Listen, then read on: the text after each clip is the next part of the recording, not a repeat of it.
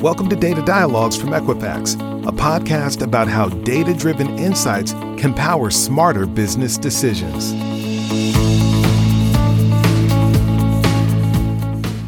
Welcome to the Data Dialogues podcast brought to you by Equifax. My name is Rissa Redden and I am your host. Given the economic disruptions that have come about as a result of the pandemic, it's no surprise that we're seeing more and more headlines about cryptocurrency. I'm delighted to have this opportunity to get into the topic with an expert. I am joined today by Rachel Cannon, partner at Steptoe & Johnson, LLP. Welcome, Rachel. Thank you, Rissa. Thrilled to be here. Thank you. For our listeners today, could you please introduce yourself and give a bit of your background? Sure. So I am a partner at Steptoe & Johnson, which is a large global law firm. My background is as a federal prosecutor. I spent over a decade prosecuting federal crimes in the Chicago U.S. Attorney's Office. And now I practice in the area of white-collar criminal defense and litigation and also cryptocurrencies. Hence, our being together today to discuss this fascinating topic. And I mostly focus on the regulatory aspects surrounding cryptocurrencies. And how did you first get interested in cryptocurrency? What piqued your interest and led to the specialization that you have now?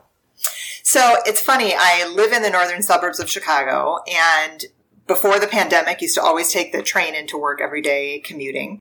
And in some ways, I always felt that that was kind of like a black hole of lost time.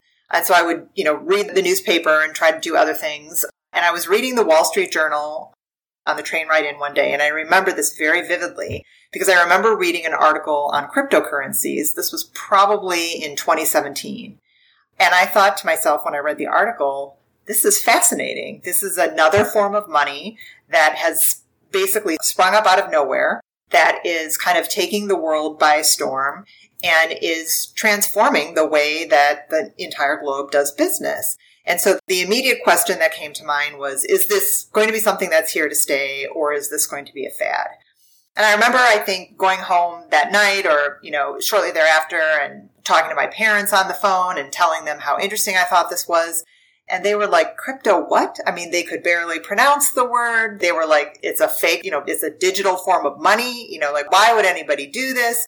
And when I would talk to friends and colleagues, most people kind of had the same perception. And so I really thought, well, we'll see if this goes anywhere or is just a fad. And here we are in 2022. It's definitely not a fad.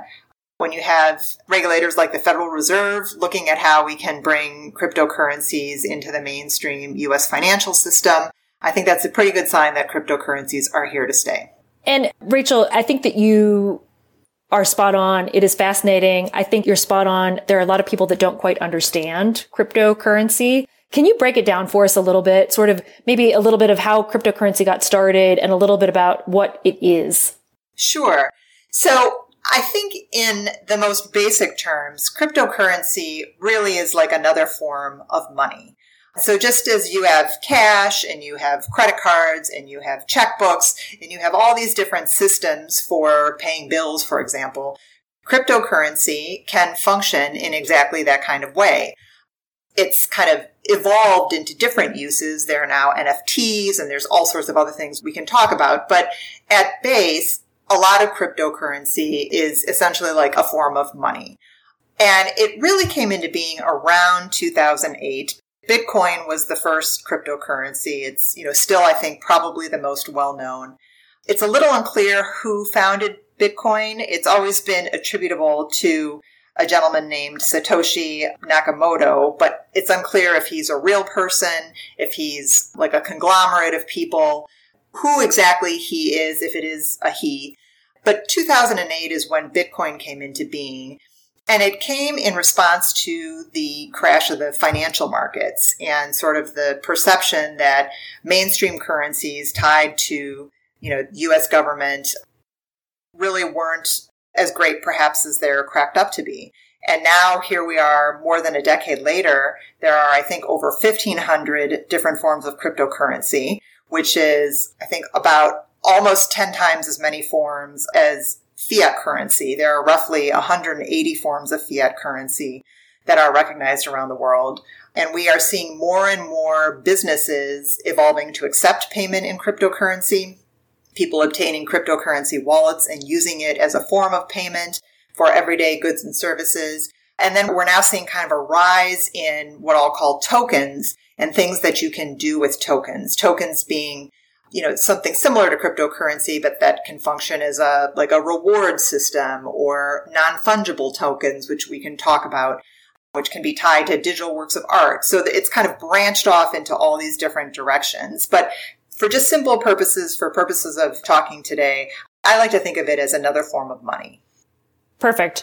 And you mentioned that businesses are getting into cryptocurrency. Who else is looking at cryptocurrency or is getting more engaged with cryptocurrency, and why? So I think the question almost is, who isn't?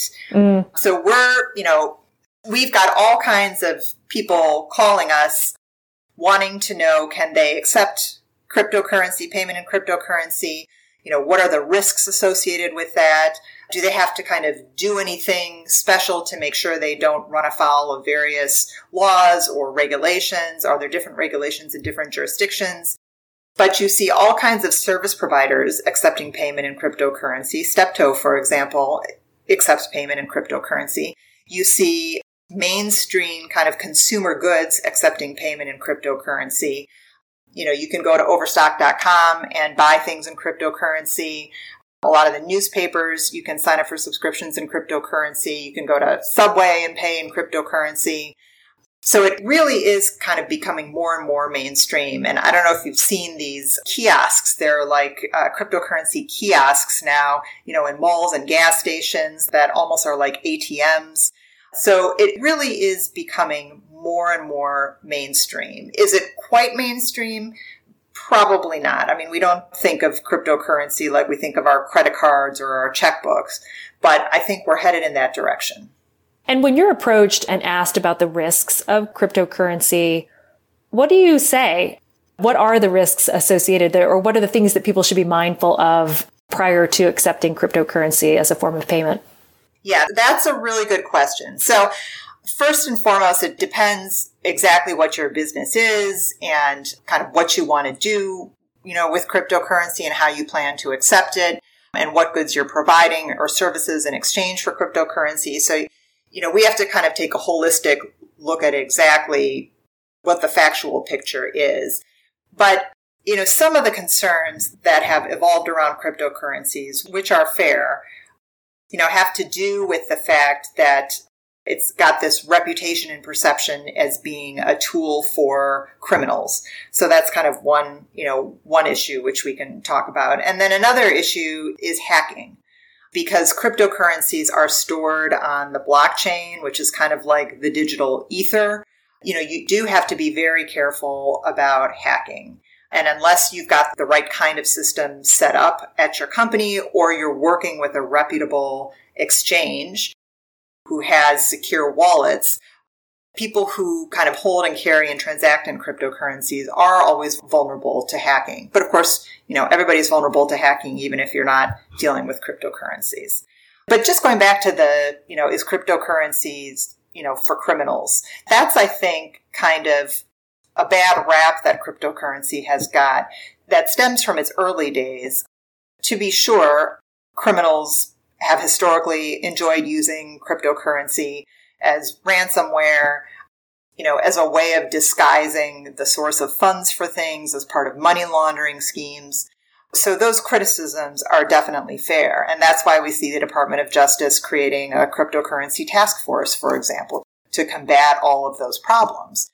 But the fact of the matter is, most money laundering is done with regular money, the kind that you get out of a bank, not with cryptocurrencies.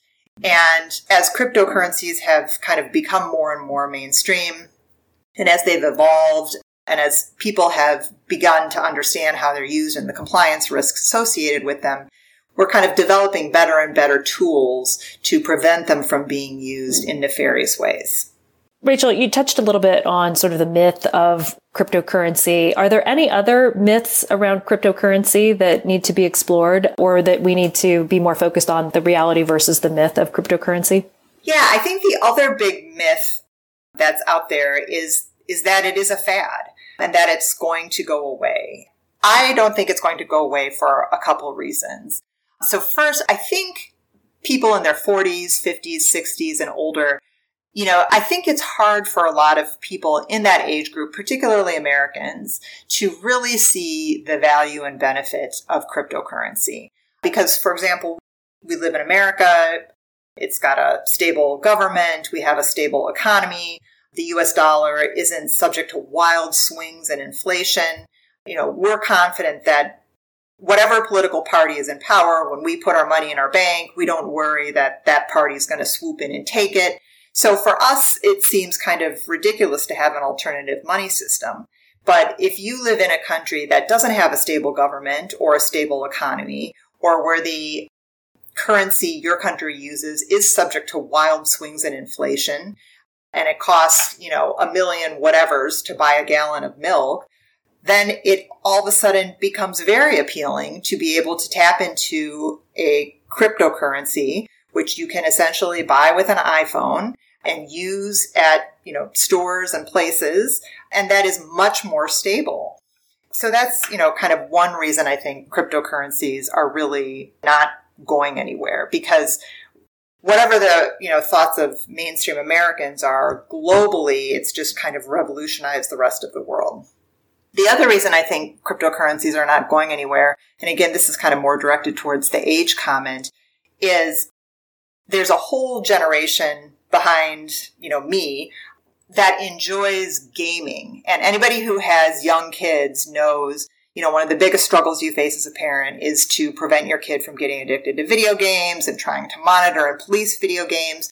But people under 30 are very familiar with what I'll call the metaverse. And this idea of, having an alternative form of money out there, like Roblox, for example, that just kind of makes intuitive sense to young people. And so we have this whole generation of young people who spend their free time engaging with the metaverse, transacting in, units of money on the metaverse. And to them, that all seems normal and they enjoy that and it's fun. And so when you have kind of these young gamers and techies who are very used to the idea of virtual money, it's easy to understand why they would want to kind of use virtual money in their day-to-day lives. And for that reason, I think that's just going to continue to be a driving force to fold cryptocurrencies into the mainstream, that entire generation. That's fascinating. And I know when we were talking about this podcast, Rachel, you had shared with me an example that I would love to revisit with you. And it was essentially a community, and I'm not remembering the country in which this took place, but it was a community that was concerned about, or perhaps didn't trust a bank that was located in this community, and so sought to identify an alternative. Could you share that example? Absolutely. So this was actually, I read about this in another Wall Street Journal article. So this was a community in Russia, a small village in Russia, who was really struggling with the banking system because the bank was essentially offering these villagers loans at extortionate rates. And this wasn't an extremely wealthy village, out in the middle of Russia to begin with. And so to get around these problems, they essentially came up with their own form of cryptocurrency and began using that. And they traded it for goods and services, milk, home repair, whatever. And they solved their problems that way. And they got around the mainstream Russian financial system by coming up with their own cryptocurrency. And that's really kind of the mentality and the motivation, I think, that lies a lot at the core of what cryptocurrency is about for a lot of people. There's, different reasons for different people. But you think about all the places in the world that are like that have people who are being essentially excluded from the mainstream financial sector for one reason or another, and people don't want to be excluded. And this is a way around that. It's also interesting, this is why a lot of governments, kind of traditionally repressive governments, are banning cryptocurrency. Like, you see in China, for example. And the stated reason by these types of governments is always that, cryptocurrencies are unsafe and they're unstable and people could lose their money if, they invest in cryptocurrencies. And yes, there's certainly some truth to that. Cryptocurrency can be very volatile. But the real reason those governments want to ban cryptocurrencies is because when people spend their money buying Bitcoin and not the Chinese yuan or, form of currency, It takes away money and power from the central government. And what oppressive governments all over the world are seeing is that they're losing control through things like cryptocurrency. Because again, people don't want to be excluded from life by repressive governments. And so they're finding ways around that. And one way is through cryptocurrency. Rachel, I've read a bit about blockchain sort of versus cryptocurrency in that blockchain is here to stay. And it's really the value that we're going to see as a result of cryptocurrency. Do you have any perspective on that? I mean, I know that one is leveraging the other, but do you have a perspective on maybe the merits or the value of each? Yeah. So, I mean, of course, as you know, they certainly do go hand in hand. So cryptocurrency, just to, be very blunt and basic, it's not like you get a coin. It's a digital form of money and it's stored on the blockchain, which again is, sort of like the internet, but not exactly. It's like the digital ether. And the blockchain has many, many wonderful use cases. And so, for example, if you think of the blockchain, I like to think of the blockchain to just kind of put it again in very basic terms. Like if you think of Google Documents, where, you have a Google document and all sorts of people who are connected to it can update it and everyone sees in real time how it's updating. It's kind of similar to that, except that the difference is with Google Documents, Google has the original and in theory, could control the original. Not that they would probably ever want to bother to do that. But with the blockchain, again, in theory, there's no central person who really controls it. Everybody who joins the blockchain is part of it. Everybody gets these updates in real time. Things that happen on the blockchain don't get deleted. They never really go away. And so it's a wonderful system for things like records, things like healthcare records, for example. I mean, there have been so many articles about how the blockchain could transform healthcare for poor people. Because, one of the problems poor people face when they go to the ER is they don't carry their medical records with them everywhere they go. And so it's hard for doctors to sometimes know what their medical history is, what their allergies are. And if there were something like the blockchain where that information could be entered and hospitals could be in a consortium where they all had access to it, that problem would be solved. I mean, that's just one example of why the blockchain, is wonderful. Another example is with food transportation.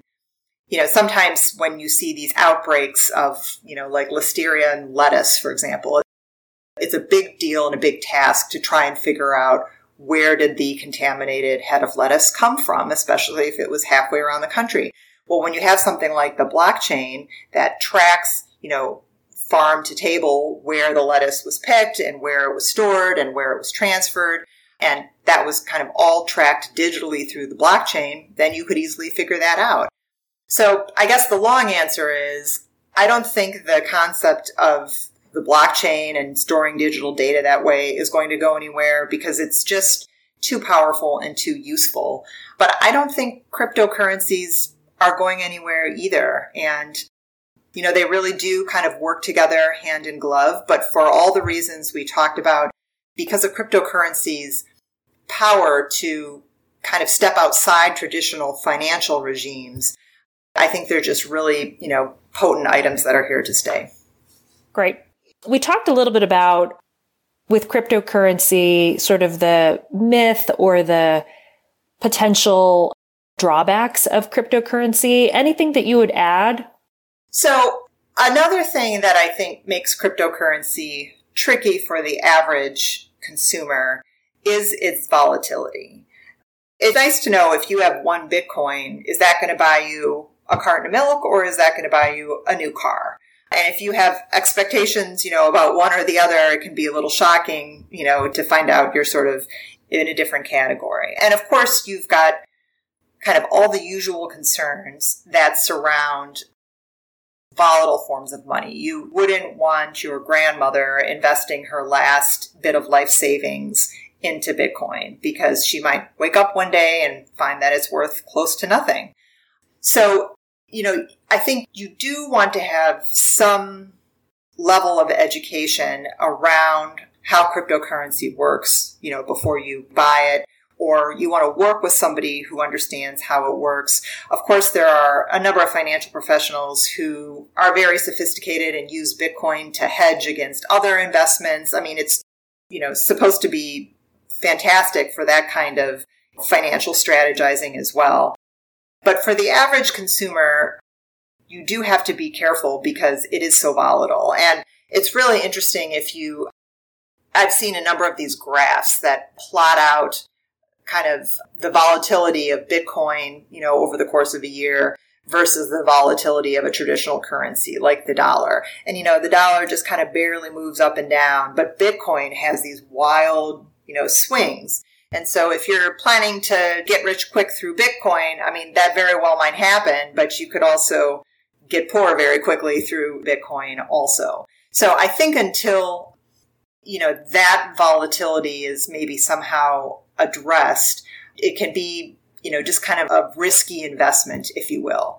And actually, if we're kind of on this topic, one form of cryptocurrency that has kind of come into being sort of to address that concern are things like stablecoins. So now, in the 1,500 or so cryptocurrencies that are out there, there are these forms called stablecoins whose value is tied usually to something more stable, like, for example, the US dollar. So one stablecoin would have a value of $1. And if you wanted to, in theory, cash in, your one stablecoin, you should know that it's worth $1. There's other types of stablecoins, and some are pegged to other cryptocurrencies, and some are pegged to, a very complex algorithm. But, now we're seeing the evolution of cryptocurrencies, to come up with kind of solutions to these concerns around volatility. So I think that's an interesting area, to focus on.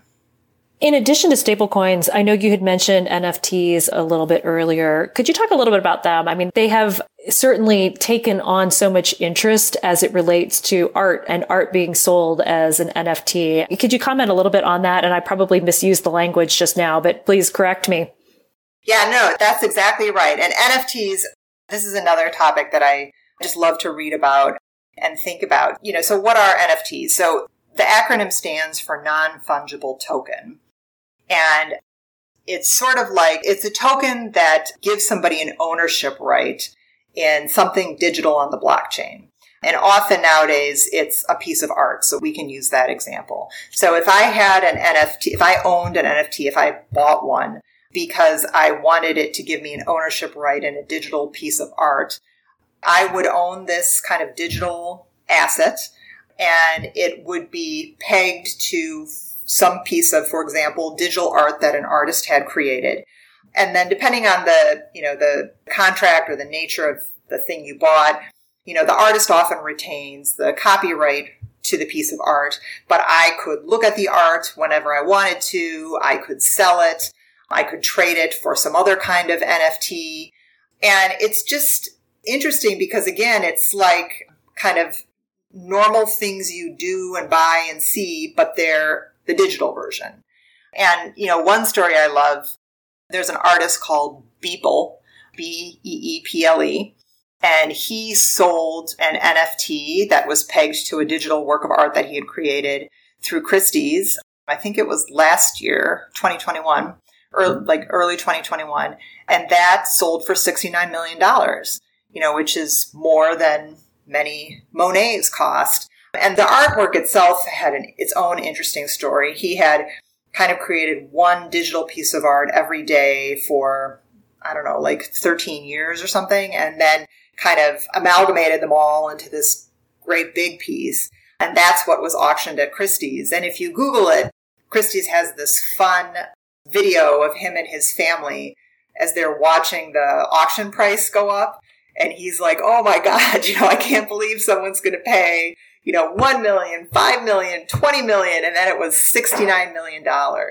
And, his family just looks like this normal American family. And they're like, wow, it's a really cute thing to see everybody's kind of excitement. And that's also another thing that has just kind of blown open the doors of opportunity for people. I saw a really interesting interview with an artist in Nigeria who does these digital works of art. and sells them, as NFTs. And he was saying, 10 years ago, before the internet came along and before these NFTs came into being, he would have just simply never been discovered. He would have just been some obscure artist in the middle of Nigeria who never would have had a global platform, and nobody would have ever known who he was or what he did, and he would have probably barely eked out a living. And now, because of the global digital nature of the blockchain and NFTs, he's become a well-known artist. He can support himself financially. His pieces sell for lots of money. He's been discovered. And it's just kind of yet another example of people who probably historically would have been somewhat excluded, from mainstream art world or however you want to call it, now are a part of things because of the way this digital economy works. And so I think those aspects to it are just fascinating and really inspiring. A book that I love that you just reminded me of is called The $12 Million Stuffed Shark: The Curious Economics of Contemporary Art. It's a fabulous book. And I feel like the book needs another edition in order to incorporate NFTs and how NFTs are taking on a new role in the ecosystem. But it's a fabulous book, and it's one that I recommend often from a brand and marketing perspective, but it's a fascinating look at certainly the contemporary art world. Oh, that sounds great. And, that's another big use case for NFTs. I mean, they're huge kind of marketing objects. I think McDonald's is using NFTs. Coca-Cola is using NFTs. A lot of the luxury brands are using NFTs. Athletes are using NFTs, singers, because it's kind of a fun and different way for people to have an ownership interest in something interesting, different, exciting, glamorous, and it can make people feel a part of things in this very unique way. So everybody wants to kind of, jump on the bandwagon, and it's just really fun and crazy to see what types of things are being sold as NFTs. Somebody's first tweet, a copy of an old song. Again, these pieces of art. It's really interesting. I agree. It's very interesting. And jumping back, I know we talked a little bit earlier about blockchain. I'm, reading a bunch about musicians and blockchain. And certainly as a musician, it's difficult to ensure that you're always paid for your work when it's appearing or being played in the background of a TV show, or there are numerous examples. And that blockchain has the potential to really ensure that there is that connection between the music and the artist from an ownership or from a payment standpoint, which I think is fascinating. Absolutely. I think the artistic community must be one of the communities that loves the blockchain more than anyone else, because exactly as you note, it allows them to track their royalties, to know when their items have changed hands. If you sell something to someone and forbid it from being reproduced, you can tell with the digital item when it is being reproduced. So the artistic community, I think, is really going to benefit from the blockchain for sure. Rachel, I want to switch gears just a little bit. We talked about sort of the benefits or opportunities of cryptocurrency, and then a little bit around the drawbacks of cryptocurrency.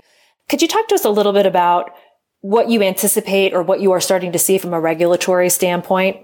Yeah, that's a great question. So from a regulatory standpoint, kind of as you would expect with cryptocurrency, it is literally the Wild West. And that is because we have all the regulators kind of using old models to try and regulate a very new and emerging technology. And so these old kind of ways of thinking about how to regulate things and how things should be structured and what you look for and how you assess them, they don't really work with something like a cryptocurrency because it just doesn't quite fit into any of the old models. I mean, it's money, yes, but it's not, backed by a government. It's just got all these kind of weird quirks to it that make it difficult to regulate. And so what we're seeing is the whole alphabet soup of regulators kind of jumping into the fray. Many of them are trying to and are asserting jurisdiction. And they're saying, well, cryptocurrencies are really this. They're a security, says the SEC, for example. And so we should be in charge of regulating them. And here we've got this old test called the Howey test. And if you, analyze these 12 factors, it'll tell you whether or not cryptocurrencies really are a security and whether or not they have to be registered with the SEC. So you see the Securities and Exchange Commission saying that. And then you see the CFTC, for example, the Commodities Futures Trading Commission saying, oh, no. Cryptocurrencies are commodities and we regulate commodities. And so really we're in charge of this burgeoning industry and, making sure consumers aren't defrauded and setting up the guardrails. And then you see people like the IRS stepping in and saying, no, actually cryptocurrency is property and we tax it as property. And now you'll see in your tax returns that you file in April, there's going to be a question on there on the 1040 asking if you have essentially transacted in cryptocurrencies over the past year. And so the IRS is really, trying to get a handle on cryptocurrencies. And then we have people like the Treasury Department saying, we have a role to play here. And so for all you companies who accept payment in cryptocurrencies, you need to be very careful that you aren't accepting payment from countries we are blocking Americans from doing business with, like Iran or Syria. And so they want to step in and say, how are you, company, screening for that? How are you checking to make sure that you're not doing business with a sanctioned country? And so this is why it's very complicated. And we get a lot of calls from, these very enterprising, often brilliant, young people who say, well, I want to start a website and I want to create my own cryptocurrency exchange. I want to do this and I want to do that. Can I just go ahead and do that? And the answer is no.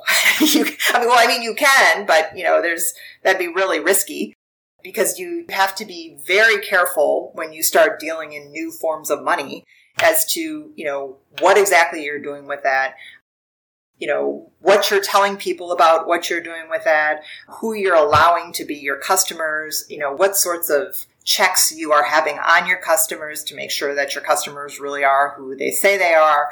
And it's a very complex regulatory soup of regulators that are involved.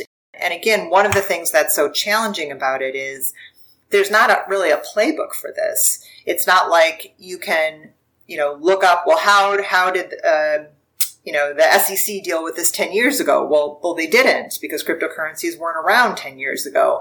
So you're kind of making novel arguments and you're, again, looking to these old models, which sometimes kind of fit well and sometimes don't. And then, I left off the states. There's a whole state overlay. Some states are very friendly to cryptocurrencies, like Wyoming. They really want to encourage cryptocurrency businesses to come to their state and, hang out a digital shingle, if you will. So they're passing laws that are very friendly. And then you have other states like New York, which are much more kind of consumer protection focused. And it's more involved to get different types of cryptocurrency related licenses. There's more scrutiny over cryptocurrency businesses, and it's more challenging to kind of navigate in a state like New York because there's a lot of scrutiny. And, they would say appropriately so. I mean, we're the largest city in the country, and we've got to look out for people and make sure people aren't getting ripped off. And so we're going to take a close look at anything involving cryptocurrencies. Rachel, what does the future of cryptocurrency look like from your vantage point with your expertise in the area? Well, I think it's only going to grow. I think we're going to see more clear guidance coming out. The Office of the Comptroller of the Currency and the Federal Reserve, they started something kind of akin to a task force last year that said they're going to be studying cryptocurrencies and kind of evaluating how they can be folded into the mainstream U.S. financial system. And there was an article this morning that talked about how now they're really making progress on that front. And we're seeing more and more governments coming up with their own digital forms of currency. This is in the works in the UK, it's in the works in China, and it's really in the works here in the US. And so I think it's going to be really interesting to see what that looks like and how is that going to work with the US dollar. And is it simply going to be a digital version of the US dollar? Are there going to be effectively two currencies in every country? Is, the old mainstream version of currency going to essentially die out? I don't know. These are all questions we'll have to see. But I don't think there's any doubt that digital currency is going to be the next form of money everywhere, including in the U.S. And it's just a matter of when, and it's just a question of, what exactly is it going to look like? And Rachel, for people that want to get smarter on cryptocurrency, you'd mentioned that you like the Wall Street Journal. Are there any other sources that you have for information on cryptocurrency? Well, the good news is, I think there's probably whatever paper you read, if it's a major national newspaper, there's an article on cryptocurrency almost every day. I particularly love the Wall Street Journal because they often have 2 articles per day. They have reporters who kind of specialize in this area and follow, trends in this space. So I think if you really want to kind of bone up on cryptocurrencies and see how they're developing, the Wall Street Journal is a good place for that. But the Washington Post is another newspaper that has a lot of cryptocurrency articles. Bloomberg has a lot of cryptocurrency articles. And there are some interesting books in this space. I'll have to send you those titles offline. But there's definitely kind of more and more books coming out that are written for more mainstream readers. It's pretty easy to get yourself educated. Rachel, this has been a great conversation. Thank you so much for joining us today. Any last comments or thoughts before we sign off? Just that I hope people will be open to all the exciting possibilities that cryptocurrencies can bring. I know, for many of us, particularly even I'm in my late 40s, people in our age group think it's not something they have to bother with and they don't understand the attraction. But it's really about opening up the world's economy and connecting people and allowing people to participate. That is at the root of what cryptocurrencies have to offer. Thank you. And one last question for you, Rachel. For anyone who would like to connect with you to learn more, where can they find you? rcannon@steptoe.com. Great. Well, Rachel, thank you so much for joining us for today's Data Dialogues and for this fascinating conversation. Thank you, Rissa. It's been wonderful. Thank you for listening to today's episode of Data Dialogues from Equifax. If you like what you heard, be sure to hit the subscribe button to be notified of future episodes and leave us a review. To keep our legal team happy, we'd like to remind you that nothing in this podcast is legal advice, and we recommend to always consult with your own legal representative to ensure your data use is handled properly. Also, the opinions and views expressed in the podcast are not intended as hard facts and advice. They're also not necessarily the views of Equifax.